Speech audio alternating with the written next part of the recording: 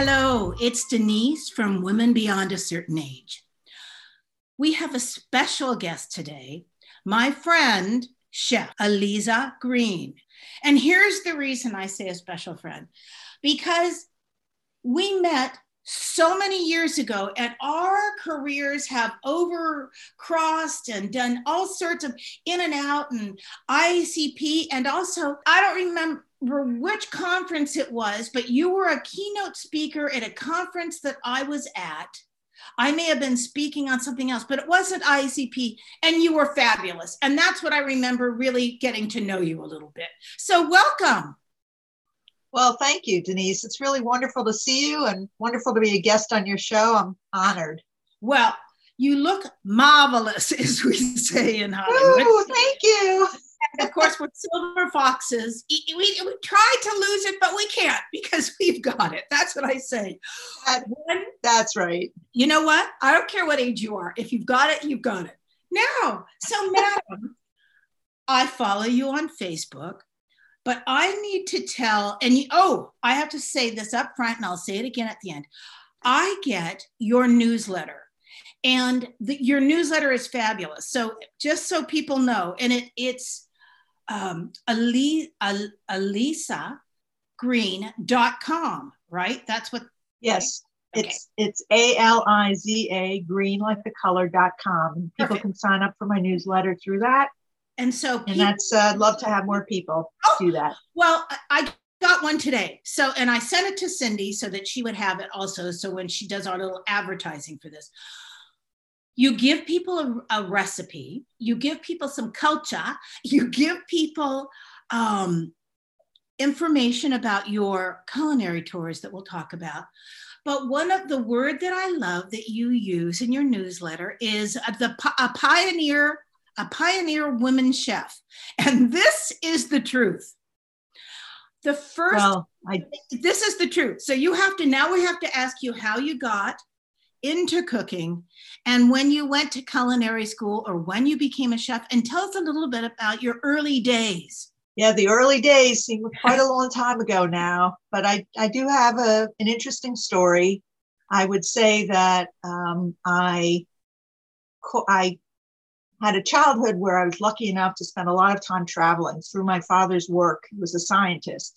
Oh. And he did taught in different places, conferences, fellowship, and he was actually a theoretical physicist, very far from being a chef. That I followed nothing of his, but I got the taste for travel, and I got the taste for learning about cultures, and food was a way of doing that.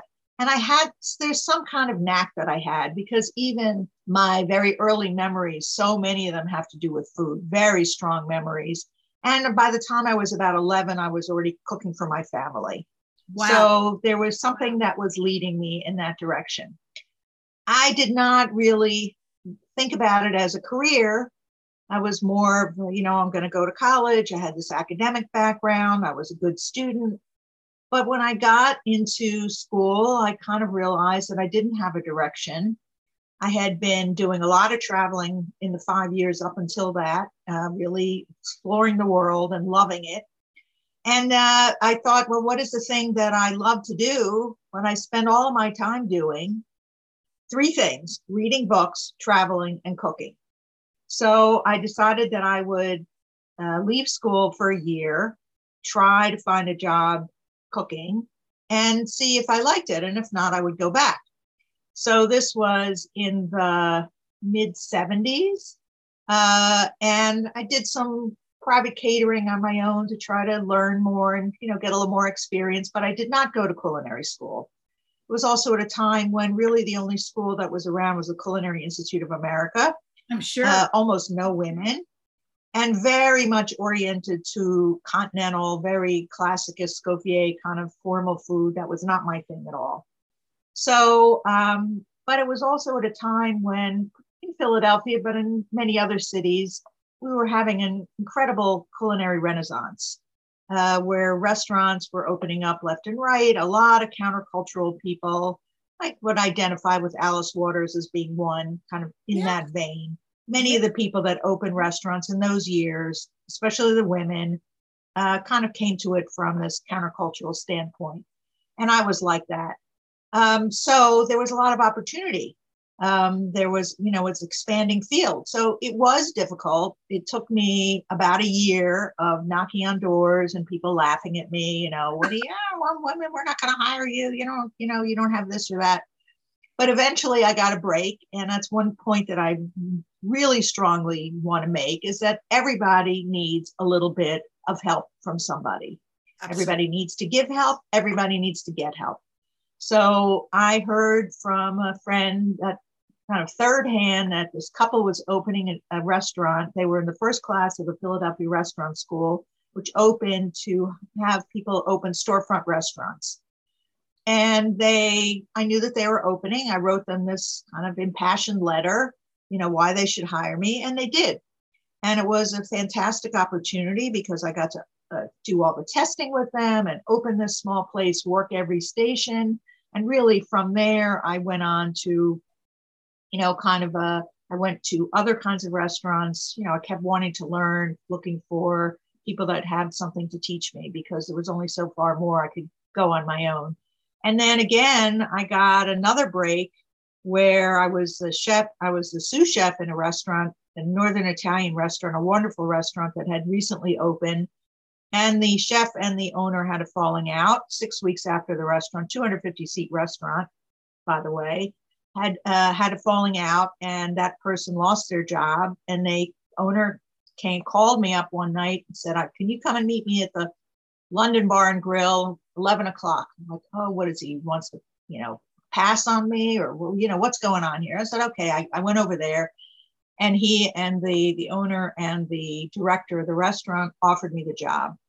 And I said, no. I said, I don't have management experience. I can't do this job. It was really jumping in at the deep end.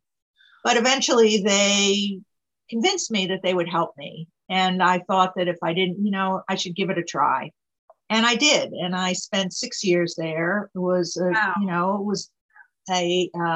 Took a lot out of me. There's always a high price.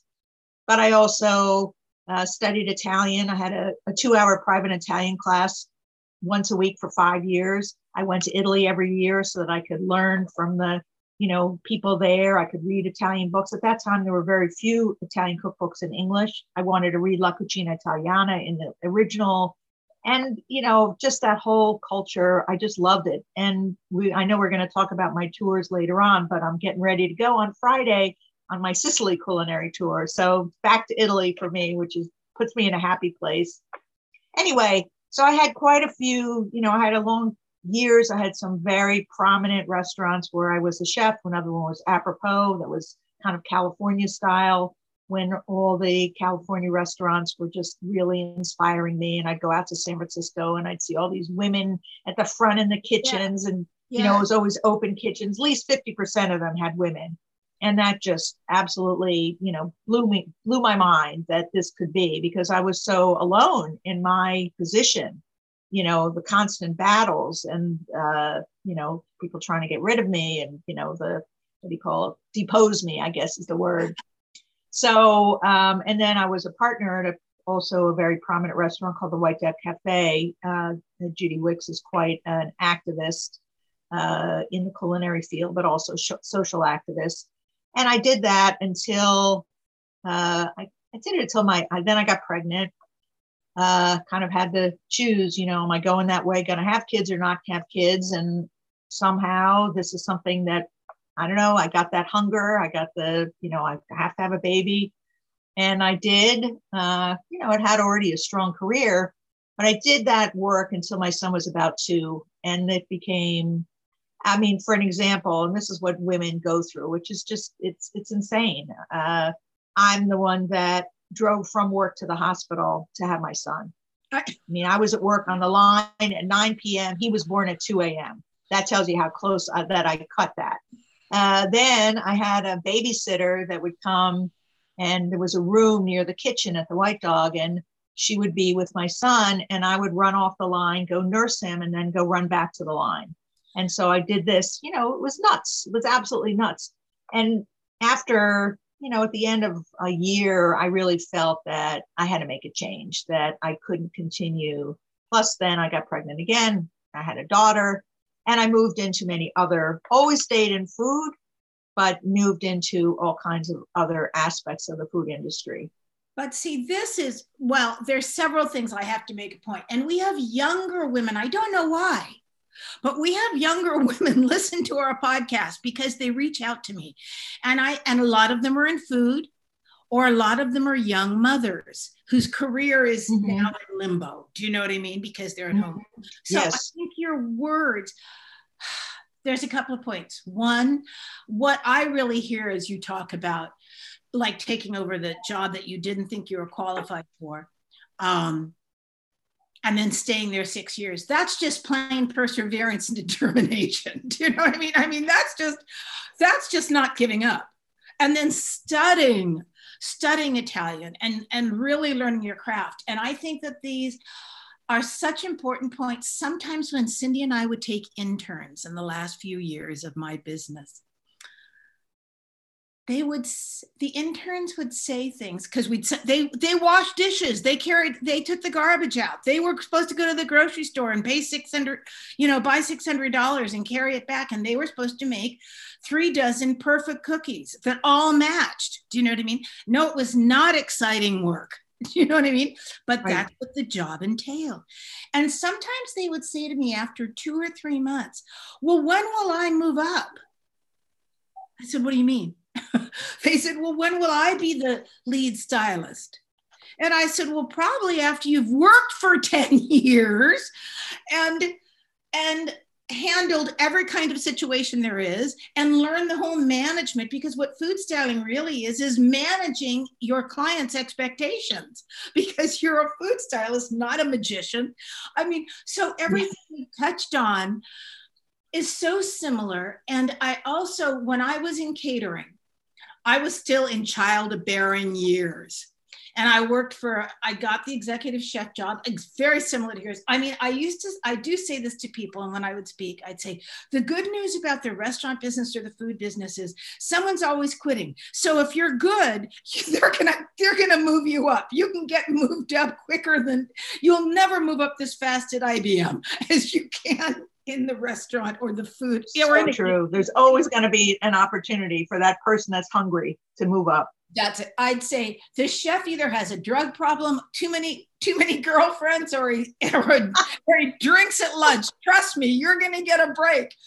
I love that you just grabbed it and took it. And also, but talking about children, when I was still in catering, I had a boyfriend, but I remember thinking, because it was my kitchen, I was the executive chef. We did multi-million dollars in business. And I had this beautiful big commissary. And I remember for a moment, I thought I could have a playpen in the corner. Do you know what I mean? And I thought, I don't know how good that is for the baby, but I would not leave my baby alone. The baby would be with me here in the kitchen a lot. So, but it's a very hard, it's working on the line and having children is pretty damn hard. There is no getting around that. And men don't usually have to make that decision. That's the difference, one of the main differences. But I love that you had 2 children, and then you realized that you could still make a career in food, but you didn't have to be on the line. Yes. Maybe I'll talk a little bit about what I transitioned into. Please tell us now. So one thing is I got involved with some different culinary organizations. It was American Institute of Wine and Food, IACP, Les Dames d'Escoffier. I felt that I needed to learn how organizations worked. And so I got involved with some fundraisers. Share Our Strength was another one, all of which gave me very, very good experience, which led to a lot of, and the network, absolutely, a fantastic network. And then eventually I did a lot of consulting for restaurants, food companies, hotels, but I also started writing. And I had written a very nice article for a program book for an event that we had put on. And the editor of the Daily News, Philadelphia Daily News, saw it and offered me a column. So I did a weekly food column there for, I don't know, maybe 3-4 years. And then I wanted to move up to the other newspaper, the Philadelphia Inquirer. And I went after that. And eventually I did get to do a weekly column there. I had columns for Fine Cooking and for Clean Eating and for Prevention Magazine. So fair amount of writing. And that led to, one of my goals from the beginning was to be able to write cookbooks. Yes. So I had, along with the writing, I started doing food styling, television food styling. And this is also about opportunity knocks, and you don't know where it's going to come from. So one day I get a call from somebody that said, I have a client coming to Philadelphia to be on QVC. They're going to be here the day after tomorrow. I need food for this show. Can you do it? I'd never done anything like that. I knew nothing about it. I said yes. So I prepared the food for that, and that turned into, 6 or 7 years of doing hundreds of shows in a year, all having to do mostly with the cookbook authors, but some of them having to do with food products and things like that. It was all live television. My restaurant experience was fantastic for that because I already knew how to think on my feet and how to make decisions. And you have to be able to, you don't know what's going to be. Anything can happen when you're on live television. So you're going to be prepared, but, there's always going to be the unexpected. When you and I have talked about this once, we talked about this. People didn't realize, and this was amazing to me. In the early days of QVC, and I remember you telling me how you got the phone call and you went. Mine was, all my clients did infomercials, huge infomercials. So when QVC showed up, my clients in LA, these huge production companies, said, hey, we're going to go to QVC, Denise. I didn't even know what QVC was. Do you know what I mean? But this is early. This is like, and if you remember, and I know you knew, but I got there the very first time, they didn't even have a table for me. Do you know what I mean? Right. There was no kitchen. Now you go, it's the temple. Do you know what I mean? With style, kitchens and prop stands. So I got there, and luckily our product, it was one of the very first ones. It was a grill. So we had our product there. I had to go to the store. They sent me in a limousine to go buy hot dogs and hamburgers. And then they had no china, they had no props. So I bought paper plates and a paper tablecloth and some sunflowers. So I made it look as nice as I possibly could. I think I slept in the warehouse because even they got me a hotel room and I was eating, I was kind of like, you'd see a green room and there might be a celebrity, or I'd see employee food and I would just steal something like a dog. I was stealing other people's sandwiches. Right off the table. Right off their table. I assumed I wouldn't get, but I remember I had to work all night long to get the food ready and I'm cooking on a burner. But my favorite was at one point, and do you remember? And then they got a little better. And then one of the times I went, it was still so new. I would say to people, I'm going, and you had to get to Philadelphia, but then it took 2 hours to get to King of Prussia or whatever this. Yeah, it was far. Far. Yeah, very out of the way. And people would say, what is it, Denise? I said, it's the shopping channel. And I remember that people made fun of it until you realize that they were doing like $5 million a year.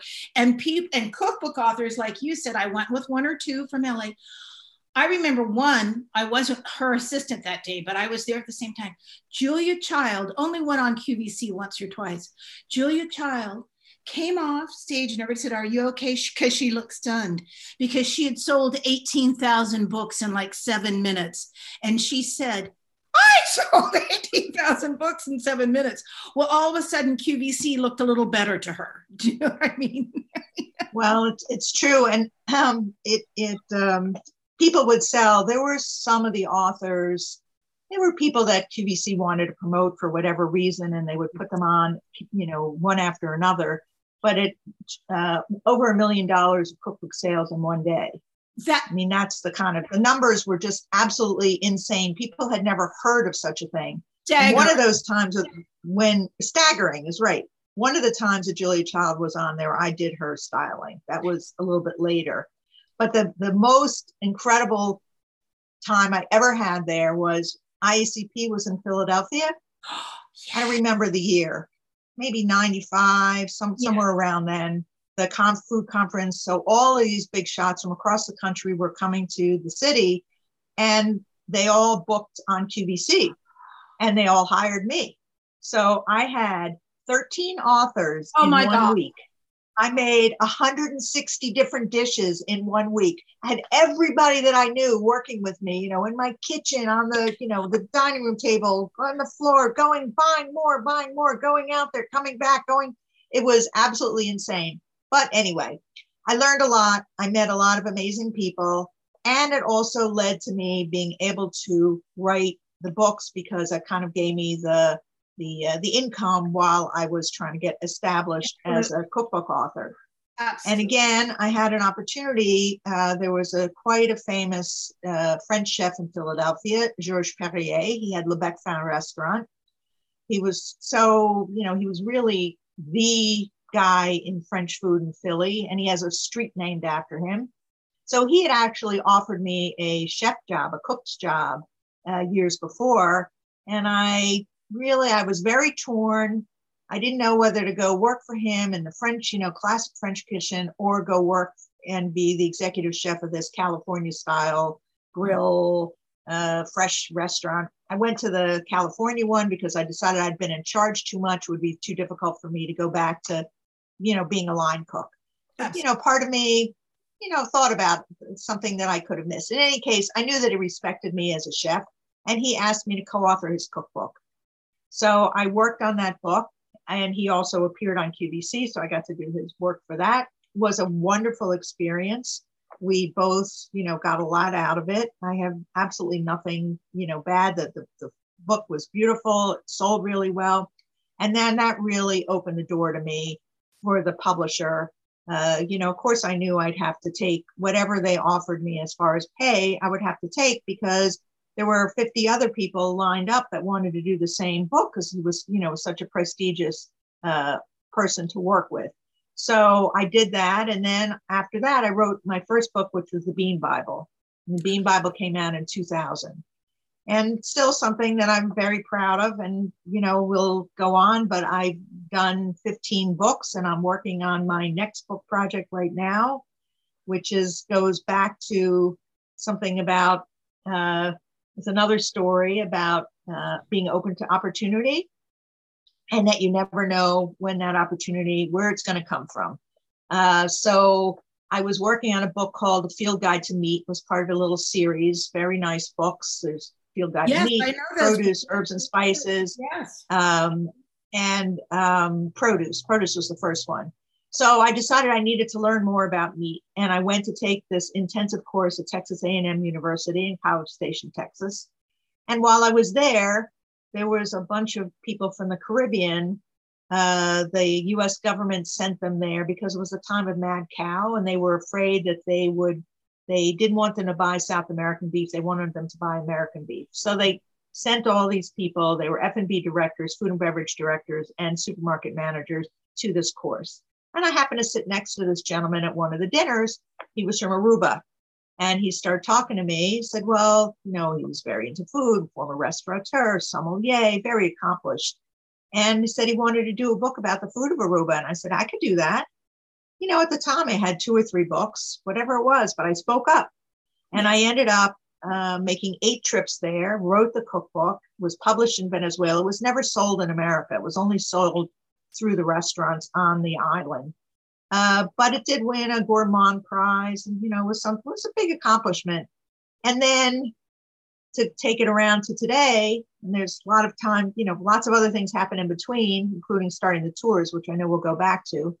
I got a phone call about 6 months ago that he and a chef friend, who I didn't expect to ever hear from, sure, things a long time goes by. He and a very prominent chef there decided they wanted to do another book, and they asked me if I would do that. So I've already been down there twice. I was there in January. I just came back last week, meeting with the chefs, watching, with the photographer, with getting the recipes. And I'm going down there in another month, back again. So it's something that came back again that I never expected would do that. but we had a wonderful relationship to begin with, there it is. Now. And you did a good job. I did a good job. I did a good job. This is something when people, for longevity in your career, do you know what I mean? And perseverance and determination and not giving up, because there's good times, there's bad times. But I think that's absolutely amazing. But several things you said, the opportunity, I've sat next to people that changed my life at a dinner. Do you know what I mean? At least it changed my life because they maybe said something to me and I thought, oh, I never thought of that. But the other thing is, and this is for cookbook authors, because we have a lot of cookbook authors that listen to us, and they make comments or they send me private messages. See, I think being a co-author or writing a celebrity cookbook, not only is it sometimes more money than you get for your own book, do you know what I mean? But you get so many connections from that book.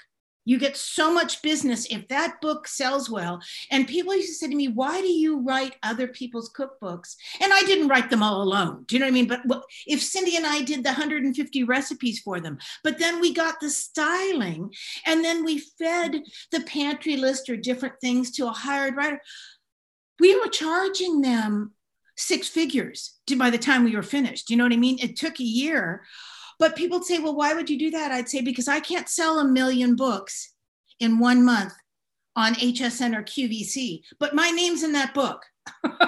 So a whole lot of people are going to see my name and the thank you and the acknowledgement. So that's why you do it. So I think that's gotten, and that's part of, I mean, publishing is in such, publishing is, I don't want to say it's in disarray, but it's like anything. It's mountain building. Things are changing. Traditional publishing houses are not doing as well. Blogging changed. Publishing, like it changed many things, because everybody thinks they are a publisher because they publish their blog. And, and that's great. It's entrepreneurial. I think it's wonderful. But I also think that they lose some opportunities because they're used to being the leader, and they don't realize that sometimes when you're not the leader, but you're in the front seat, you learn a whole lot.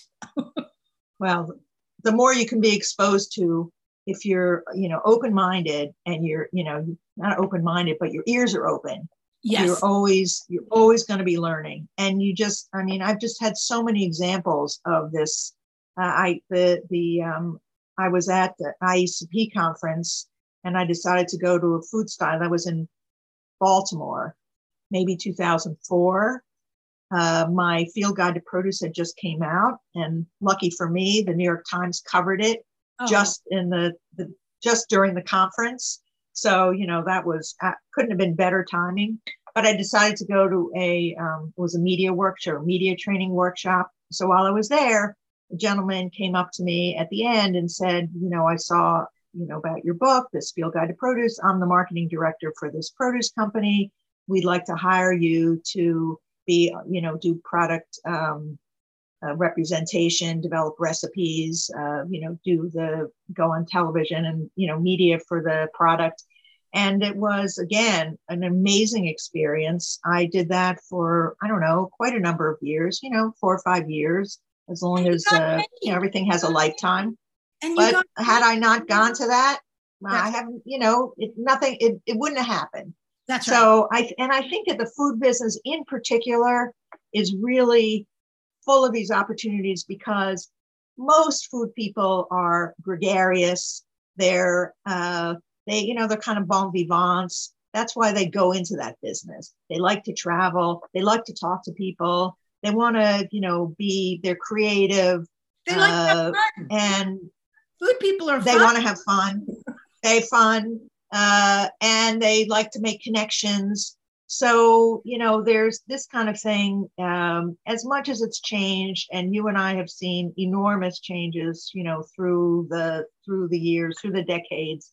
But there's still something about the type of person that's attracted to that business. I agree. Which means that, that one that you talk to, maybe they're going to call you, somebody, or maybe they know somebody, or maybe something will happen. And I think I want to make the point that for women, especially, we have to be open to opportunity, because we're often not going to have the opportunity through the straight and narrow is not going to provide that.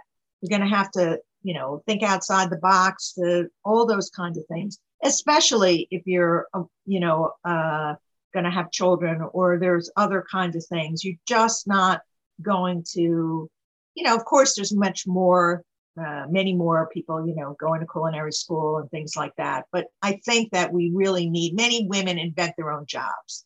Tommy, you did that, didn't you? Well, you know what? That's absolutely. I had no choice, kind of. I worked in a couple of restaurants in San Francisco because I wanted to understand after culinary school, because I had never worked in the restaurant industry before I went to culinary school.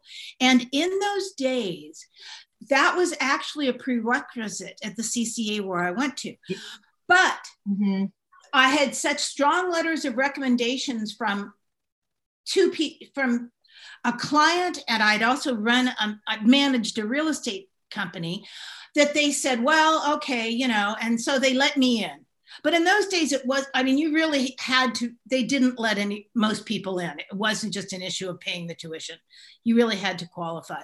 So I got in, and of course, then I realized that it was being a chef was nothing that I thought it was. and that I was unprepared for the entire industry. But so when I got out of school, I worked in several restaurants, and I totally did it so I would understand how the food got from the back door out onto the client, to the table. The plate. And the reason, and also because I was good with money and good with figures and good with percentages, because I'd been in real estate. The biggest mistakes I saw in kitchen, it was never the food, it was the mismanagement, and that they didn't have a clue how much money it cost on the plate. So then when I got the chance to be an executive chef, when I moved up, because the chef literally just one day was snorting cocaine in his car and forgot to come into the work. And it happened about a dozen times. And that day they actually fired him. And I remember thinking, okay, we're headed in the right direction. But oh my goodness. Computers were just starting. Programs for kitchens were just starting. And we got an influx of money into the catering company. And I said, but I did it all with pen and paper and pen, and a calculator. But I said to people, this is all about money. You know what I mean? This isn't about talent. We want a famous chef, or you want to do this, and we want good food, but all these restaurants fail because they don't make any money. Correct. And so then after that, and I loved it, and I loved the business part of it, and I loved cooking the food, but then I was able to work for 2 or 3 of the biggest restaurant consultants. You'd know his name. Bill DeMaine and Rudy Mick, and these guys hired me, and all I did was work with the kitchen staff. Do you know what I mean? All I did was show them if we measured the steak and cut the steak to 6 ounces, and how we do things, and write their recipes for them. So I did that for a number of years, and I loved it. And then then I became a food stylist, and then I went into writing books, and very similar progression, because very similar. And I'm so grateful, because I loved every minute of it. Do you know what I mean? But and I'm so grateful now. I want people to know, we will, of course, have all the information up. Miss Cindy, when we go to broadcast this, we'll put how to reach Elisa and how her website, again, we'll repeat it. And we're going to ask her to come back for a part 2 to talk about your trips. Now, I want to go on your trip to Portugal in 2023. So I have to look at that and get my dollars together, because that trip looks so fabulous. And I have been to Portugal once. I was by myself, but it's so easy to navigate there, and it's so gorgeous. But I want to go with you, and your tours look fabulous. So people that are listening, know that there's going to be a part 2, and we're going to talk about culinary tours. And I cannot thank you enough for joining us today. Well, this is so much fun. And it's like we're on the opposite coast, but we have had so many connections in our careers. It's phenomenal. Crisscross. It's crisscross. And it's you know fantastic. It's so wonderful because, like you, several women from IACP that became friends, the mentors that I had from IACP, do you know what I mean? Julia, Ann Willen, Irina Chalmers. I mean, and I say this to people, and I know that groups are, so many of the conferences are struggling. I think it's wonderful that we can get everybody. People say, oh, you don't need these conferences anymore because you can just email people. But I try to say to people, when you have eaten with someone at lunch, and then you later on may have a glass of wine with them in another, part of the conference. I said, that person and you can trust that person and you decide if you like that person, but it's so different. It's a different bond. And very lucky. We have to talk about the power of serendipity. Yes. And that is something that you're going to have in a conference or some other kinds of event that you go to. It's just not the same as that, email, Facebook, Insta, direct message, whatever, all of them, not the same. Thank you so much for today. Now, people can reach us at Women Beyond at iCloud.com. People go to our Facebook page, Women Beyond a Certain Age. On Facebook, we have a website. It's womenbeyondacertainage.com. And in the very near future, we're adding a new page to our website, and it's going to be my memoir in pieces, because as Cindy knows, I've only written, 1,000 pages of memoir. And you know what? It's not concise and it doesn't go in order. And you know what I've decided? I don't think it has to. So I'm going to put it up in different pieces at a time. And if people don't like it, they don't have to read it. I'm so tired. I have a great agent, and we sent it out and had a big bid from Ingram for about a week, and then they dumped me like a hot potato right before COVID and said, nah, you're not famous enough for you to write this book. I said, okay, thank you so much. I wanted to hear that today. But then afterwards, I thought to myself, I don't care what those other people think. I'm doing it for me. So, well, right. I have no choice. So anyway, but please, people, reach out, and you reach out to Elisa when she's up. And I totally tell people, and I mean this, get her newsletter, because there's your tangine recipe was what I saw today. It looked delicious. So thank you. Yes, the Moroccan chicken tagine is beautiful. That's a beautiful dish. Beautiful. After doing 4 tours there, I did learn a thing or two about Moroccan cooking. So, and I'm a person that loves to share. It makes me happy to share what I know and to make other people, be able to make delicious food for themselves and have these wonderful experiences. I thank you so much. And as always, I thank Cindy, who keeps the train on the tracks, because Cindy is OCD. And I'm ADD. So you put us together and you get a strong force. We're a wonderful team. Thank you. And I'm going to talk to you again soon. And thank you so much. Well, thank you. Goodbye. Bye-bye. Bye. Well, I told you she was going to be a fantastic